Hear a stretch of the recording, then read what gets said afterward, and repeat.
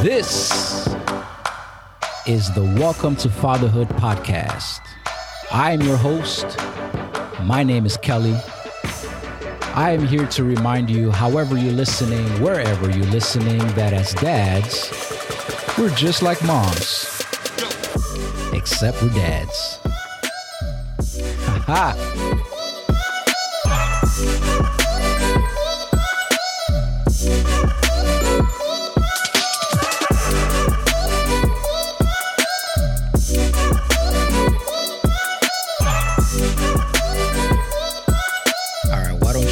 Start by introducing yourself, bro.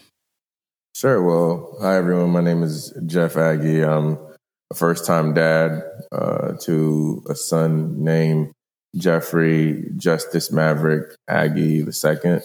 And fatherhood has, been and is continuing to be the best journey of my life next to husbandhood, if that's a word. Yeah. So let's talk about the name, homie. What is it? Jeffrey Justice Maverick Aggie II. Hey. Okay. Yeah. Talk about the name. So, funny story is, my wife wanted to wait to see what the gender of the baby was, but I wanted to find out what the gender of the baby was. And she had this name picked out. She wanted to name him Junior, but I wanted him to have his own legacy, so I didn't want his name and my name to be exactly the same. And she just always had the name Justice Maverick. And she actually, before we even knew whether we were having a boy or a girl, like she didn't have any girl names. She couldn't find any girl names. So I was like, man, I don't know. Like, do you know this? She's just like, I think she just knew it was going to be a boy. He was going to be a boy. And the name she has definitions for all of it. So my first name, which we share, is Jeffrey, means God's peace. And so she wanted him to have that name, God's peace. And then Justice is someone who stands up for what is right, someone who, what's right and what's righteous. And then Maverick is peculiar or marching to the beat of your own tune, being someone who does things in the way that they want to do it. And so she believed that our son would encompass those characters, and she knew that he would be great. And so she wanted to name him a great name. And so, people usually think that the name is from me, but it's really from my wife, Ashley, who had the foresight to name him that. That is so cool right there, because everyone that I've said my son's name to, they're like, oh, that is such a regal name. But homie, when I tell you that your low man has a regal name, like that's legit.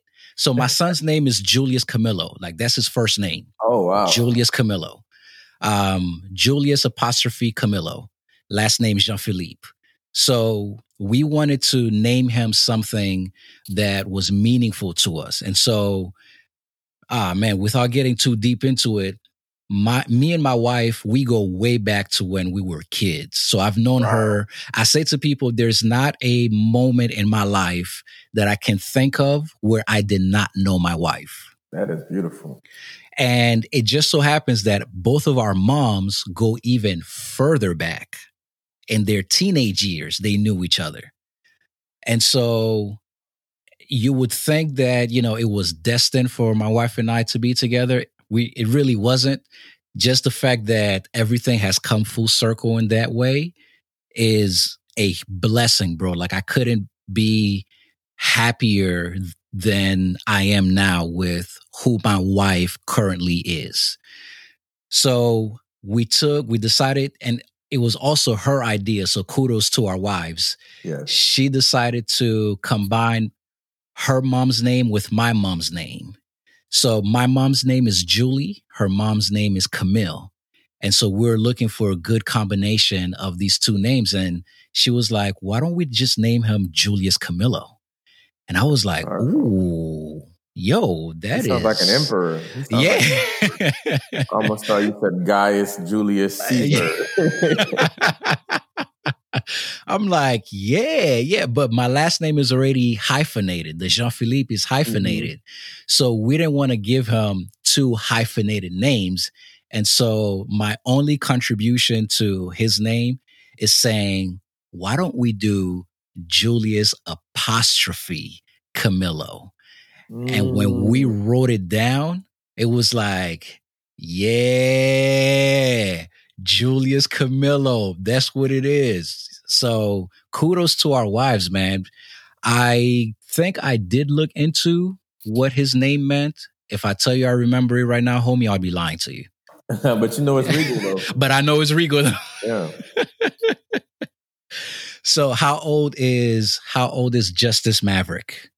He is 5 months old, but you would think that he's almost a year old. He's so tall and so just advanced in a way. I'm just such a proud dad.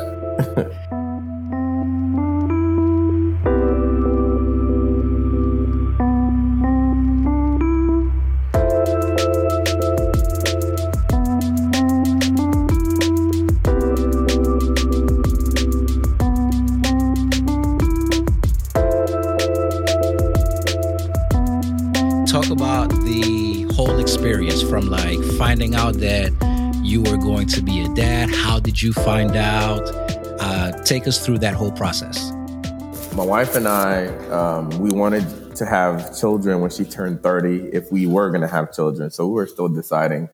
But we had made the decision last year that by the end of the year, we would try to get pregnant. So when we found out that my wife was pregnant, my reaction wasn't one of excitement or one of sadness. I was just kind of stuck in that, is this really happening? My wife has a autoimmune condition and, we just always wondered if it'd be possible for her to have children. Although the doctors never told us that it wasn't possible. It's just, we were just always concerned about that. And so my first reaction was just, well, okay, let's wait and see. But then it really hit me 2 weeks later when we got it confirmed that she was pregnant. And we were just really happy about it. That journey was just, I started thinking about what fatherhood would look like. Luckily I had a friend, Gerard, who had just had a son 2 years prior. So he knew the things about fatherhood. So he would talk to me about fatherhood. I have a cousin, Mike, who I was the best man in his wedding, who also had a 3-year-old who happens to be my godson. So they were pouring into me about all these things to be ready for during the pregnancy that had it not been for them, I wouldn't have known, like the changes that happens with your wife, the different hormonal changes that happen. And then the journey was even more difficult because my wife had something called hyperemesis, where during the first 4 months of our pregnancy, where she couldn't eat anything. She could only drink juice. She couldn't even drink water. She would throw up 5, 6, 7, 8 times a day. Like she had to be on bed rest. Sometimes she'd have to get IV fluids so that she was hydrated. So that was difficult. But in that, man, we just got a lot stronger and a lot closer. And, I remember she was struggling with her relationship with God in that phase. And I remember, I was going on a trip and actually I was going to my best friend, Lynx, who I was going to his wedding in July. So this was around, this is in July. And, before I left, I told God, like, at this point, I can no longer defend you. I don't really know what to do. And there's nothing that I can do. So you're just going to have to work with her in the way that you know best. I lie to you not. I came back from the trip and the medication that was not working for all this time, she started getting better. And so that was a really great experience in our relationship with God. And then his birth was amazing. My wife knew he was 2 weeks late. No, he wasn't 2 weeks late. He was a week late. And my wife knew it was time to have the baby. And the doctors were saying, some of them were saying, hey, you could wait you could wait a little bit more and, try to have a baby naturally. And she's like, oh, well, I want to be induced. So we go to the hospital, and within the first 3 hours, they discovered that every time she would go into labor, that his heart rate would go down. And my wife had been having those experiences for that whole week. So it wasn't as painful. So she didn't really know that she was having contractions. So, but when we're at the hospital, they were like, oh, those are contractions. And they monitored every time you do have those contractions, his heart goes down. So if we didn't go to the hospital, there's a real possibility that if we waited to, have the baby naturally, by the time we made it to the hospital, he probably wouldn't have survived because his heart could have gave out. So it's just another example of how she just had the insight to know, it's time to have this baby. We had a C-section and he was really healthy. He was a very healthy baby. And the journey's been one of learning. I will say that I've never been more stressed in my life, towards the birth and everything else, everything else that was going on in our life. But you just find out how strong you are, right? You just find out what your relationship is really made of in terms of you and your wife or you and your significant other. If you're not married, that, hey, it takes a team effort and a lot of communication and a lot of remembering what your goals are and a lot of remembering what your relationship is all about. And that's what I think got us through with prayer. Not like we never had any issues between me and her, but there was just so many issues that it started to become like, man, like, yo, this thing is a marathon. This thing is a grind.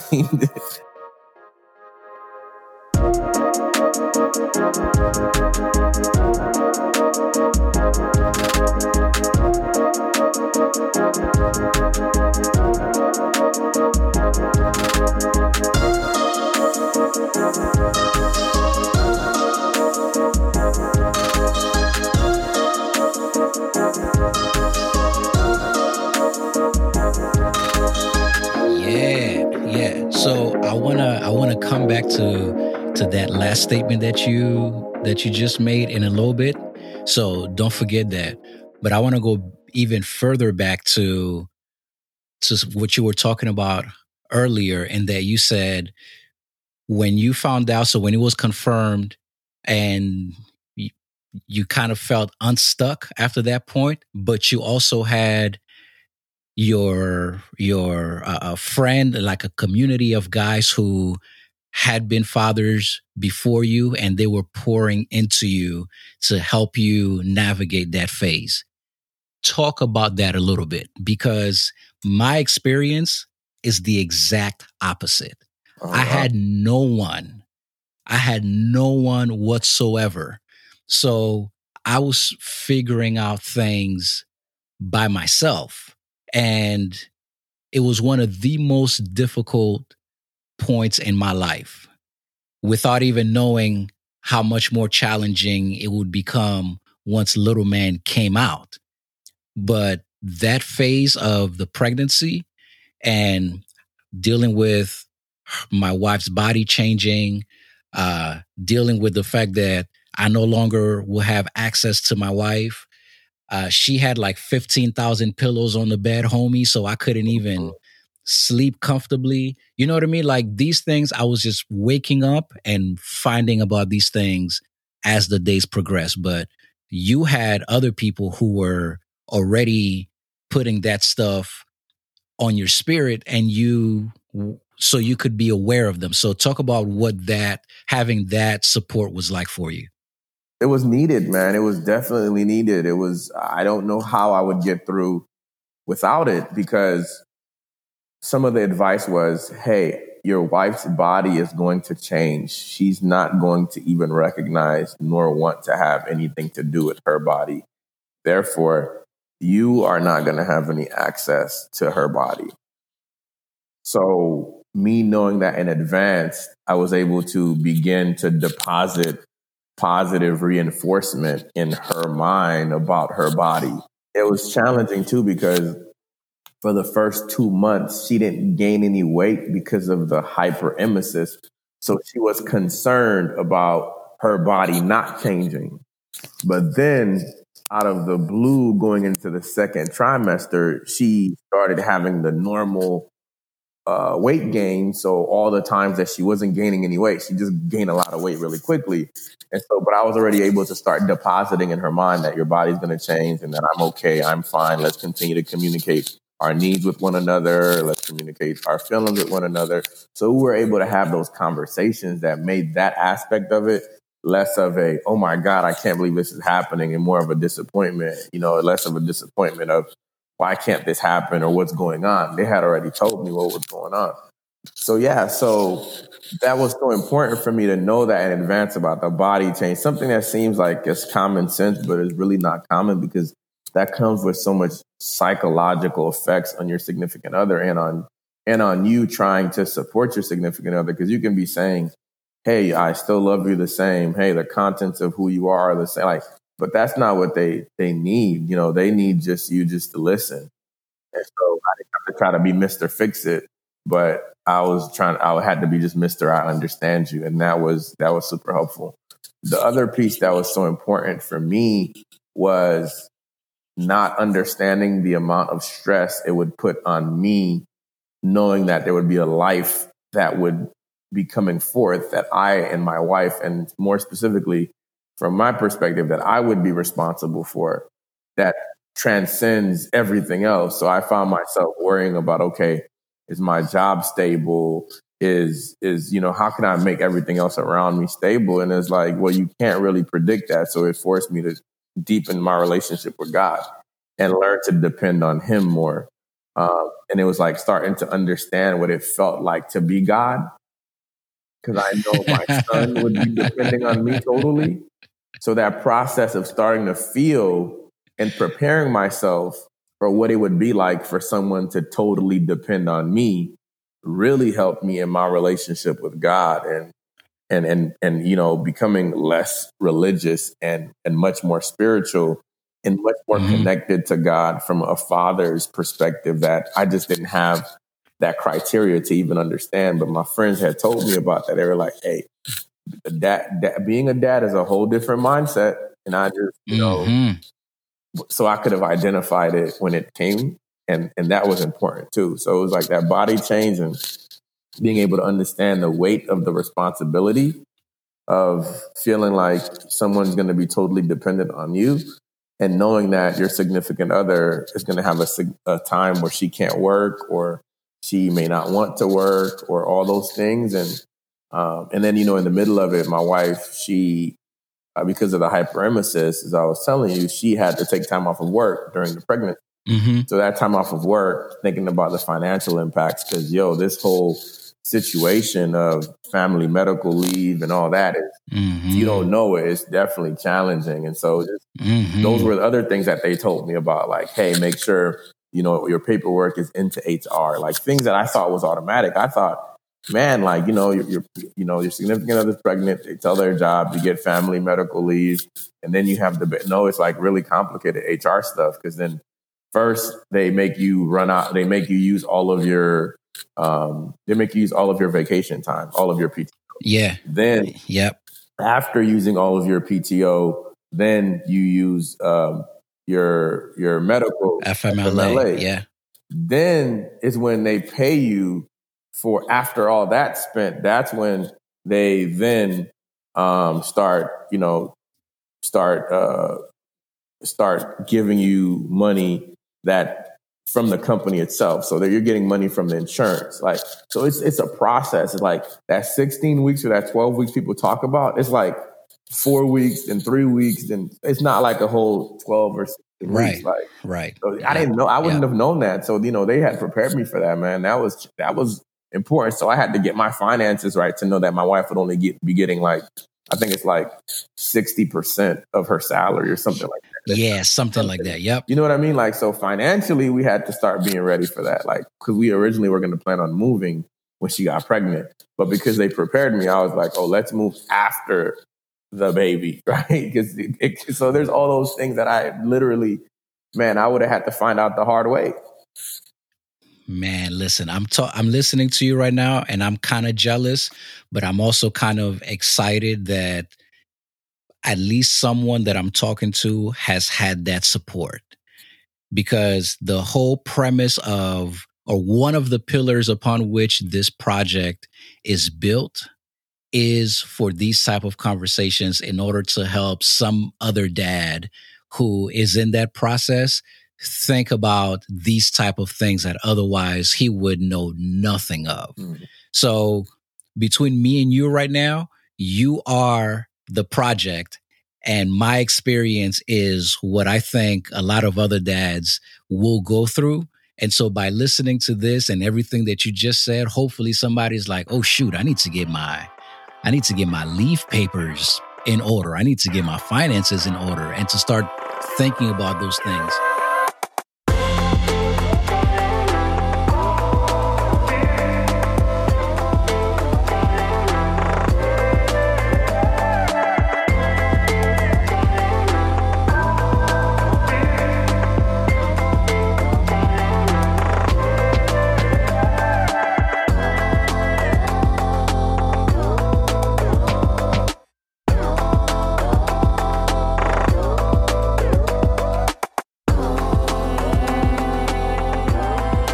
What shifted in you the moment you found out you were going to be a dad? For real, for real.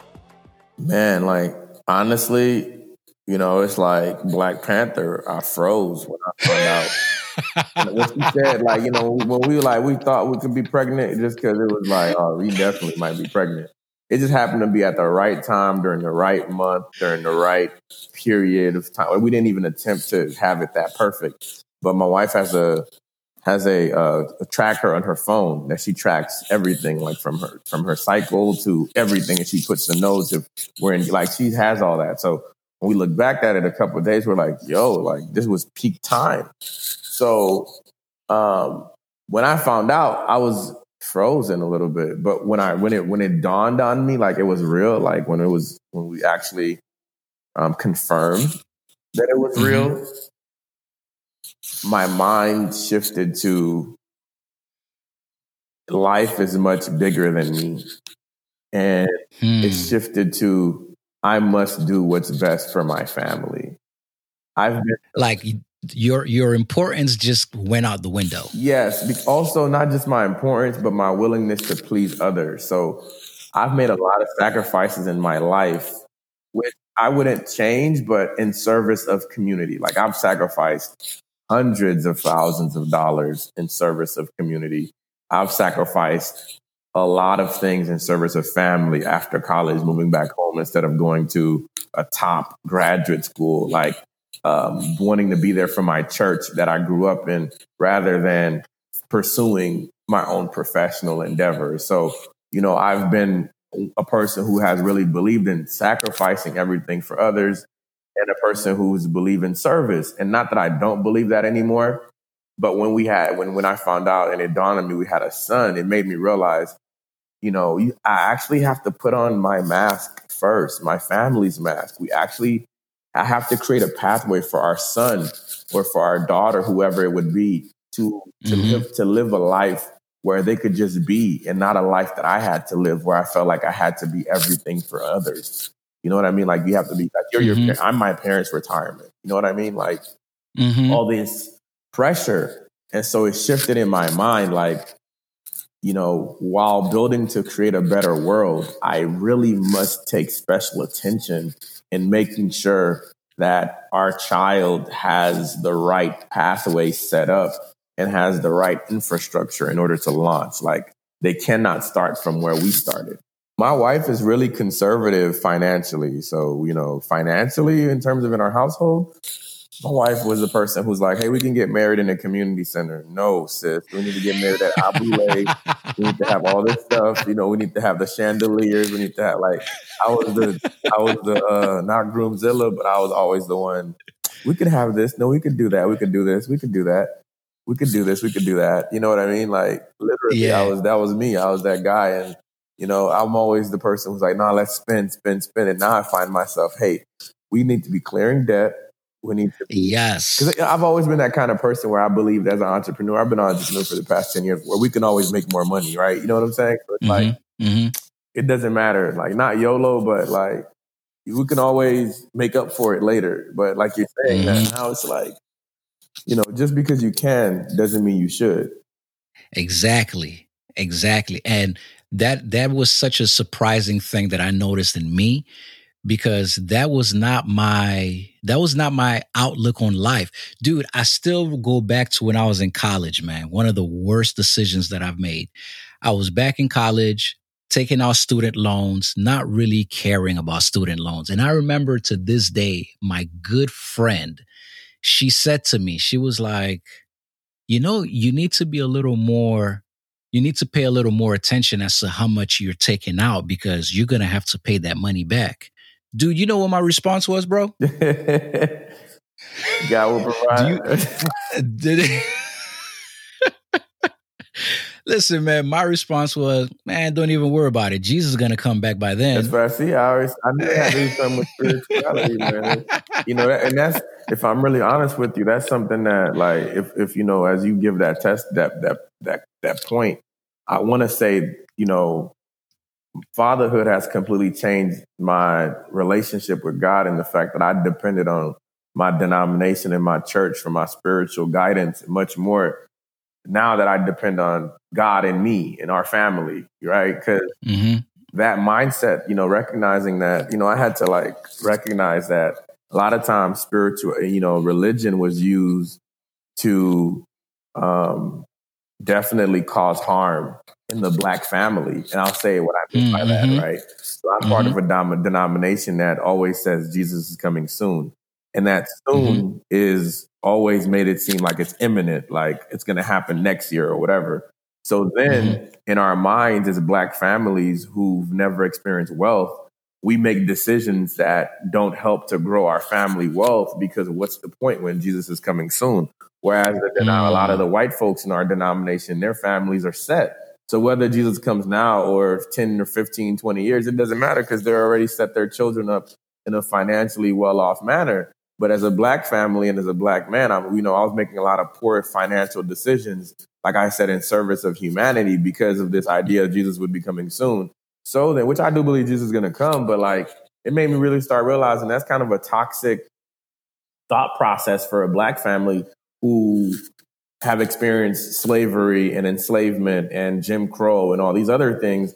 And then right when we have an opportunity to create some real financial stability, you feel guilty because, well, are you not doing your part in terms of allowing Jesus to come sooner because you're focused on your family?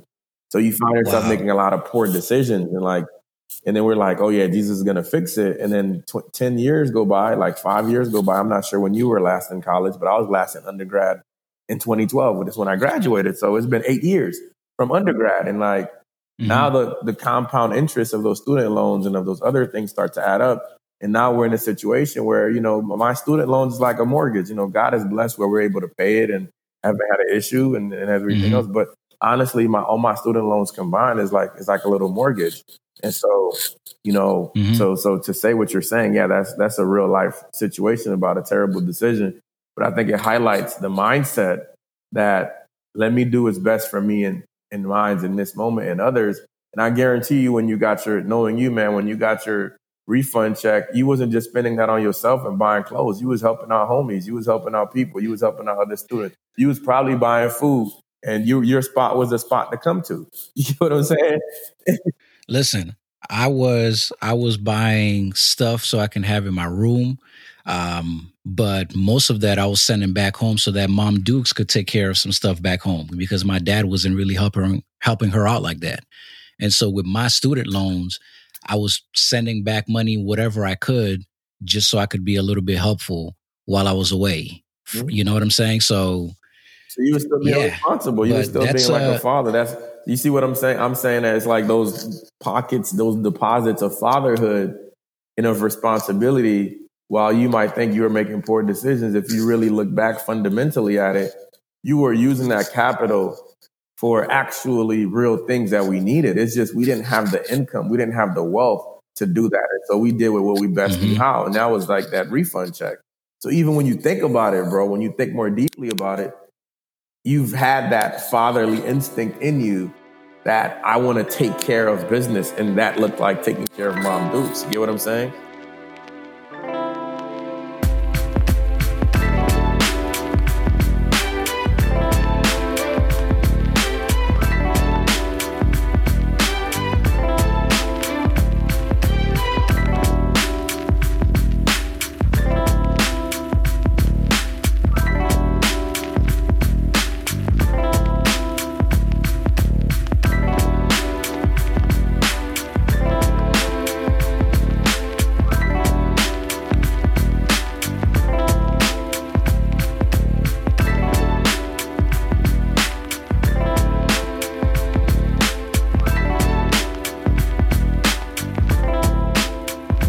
I think the beautiful thing that you're exhibiting, man, just through this particular conversation that we're having, I'm sure throughout all of the different episodes, is the reality that God places in us all the tools that we need. And while it's great and easier to have others cultivated, it's in us. You know, like you are being an intentional father, not because your father was intentionally there for you, but because you know what it's like to lack that intentionality. Yes, And sir. I think that is empowering because there are so many men and so many people who grew up without a dad or whose dad is absentee or whose dad has been toxic in their life. And the feeling is, I can't be a good dad simply because I didn't have a good dad. You know, and I think of, you know, as Black people, just in general, how many times the mindset is, or we're made to believe that we have to live in a reality that because we didn't have, that means we can't have because we don't know how to have. But Say that you're again. demonstrating a principle, like, you know, like because we didn't have, that means that we don't know how to have or that we can't have. You know what I mean? And the reality is the principle that I think you're demonstrating more than anything is that if you can think it, then it can be true.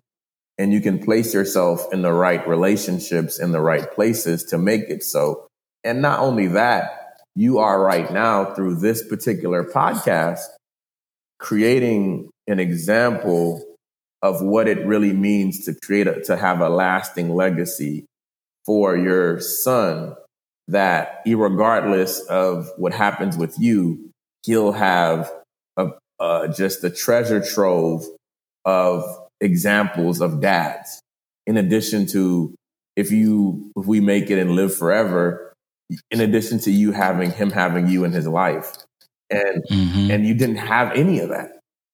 You know what I mean? And to like recognize that just because you didn't have doesn't mean that you can't give.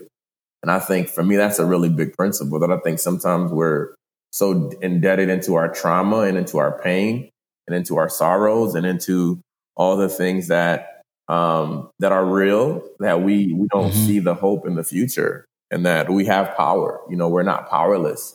We're not powerless beings. And as men, Black men, we're not powerless. You know, we have power, and we can empower our wives, right? We can empower our sons. We can empower our significant other. We can empower our community. And if we have that power, then that means that in the social world, we can change the world. We can change our environment, you know, in a much more macro level where we're taught that we have no power. And that belief, I think, is the start of what keeps the cycle of damage. When we recognize that we have a power, we can put that power into motion. It's like when you were growing up, you had all this potential energy, right? Which is energy at rest. And now you have all this kinetic energy, and that's an energy in motion. So, of course, that fatherhood energy, we want it to be kinetic because we want our fathers to put it in motion for us. But for many of us, our fathers, A, don't put it in motion, or B, try to bury that energy so deep inside of us that some of us never manifest it. And you are doing it at the highest level. And I think that's such an example for, like I said, for anyone who grew up without a dad, to know that just because you grew up without a dad, or a dad who was absentee, or a dad who was toxic, it doesn't mean that your future is defined. It doesn't mean that you can't be an awesome dad.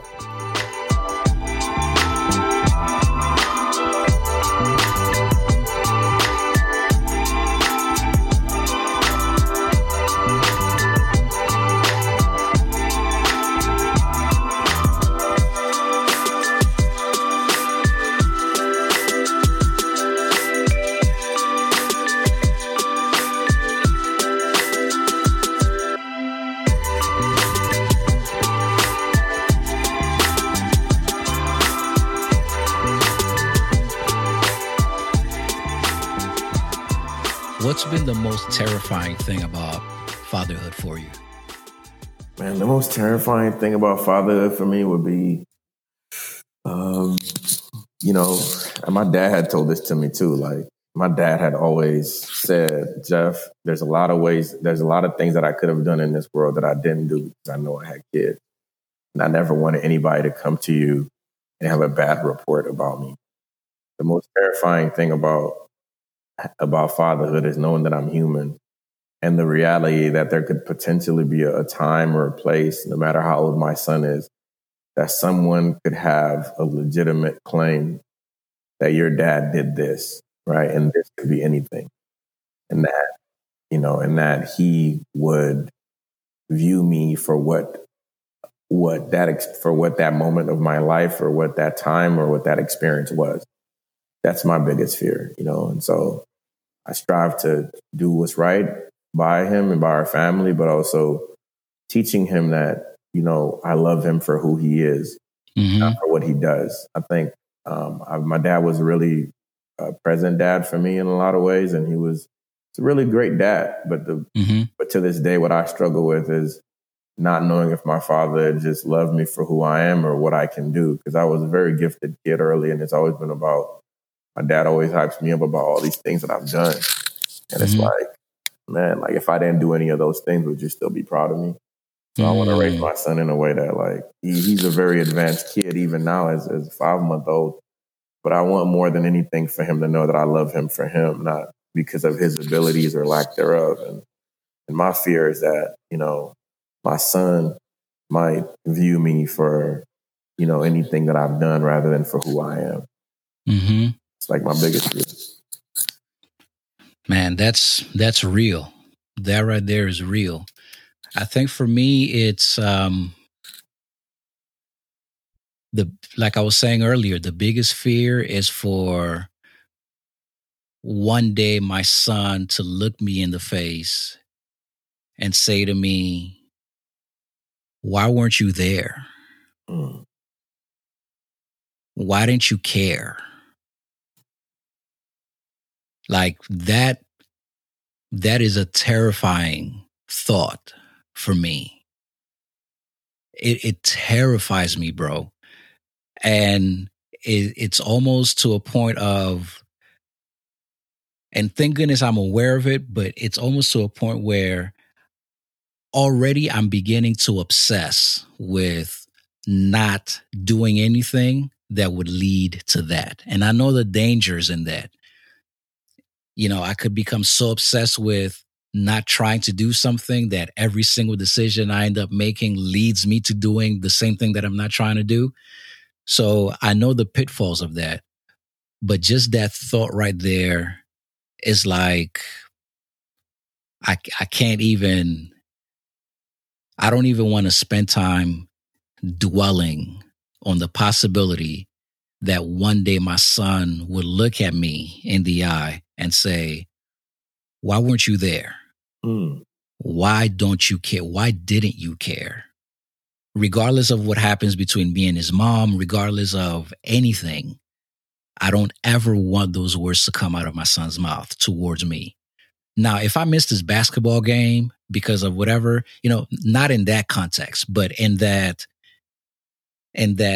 existential context of he's pointing to my not investing in him, in his personhood.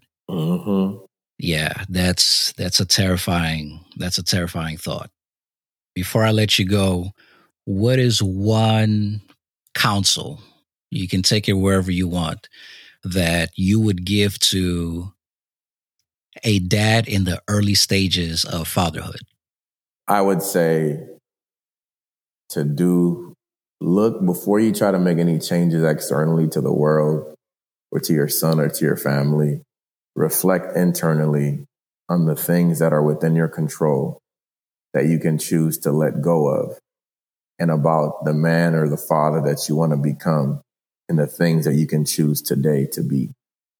And in doing that, if you get better by 1% every month in the life of your child, you would have exponentially grown as a dad.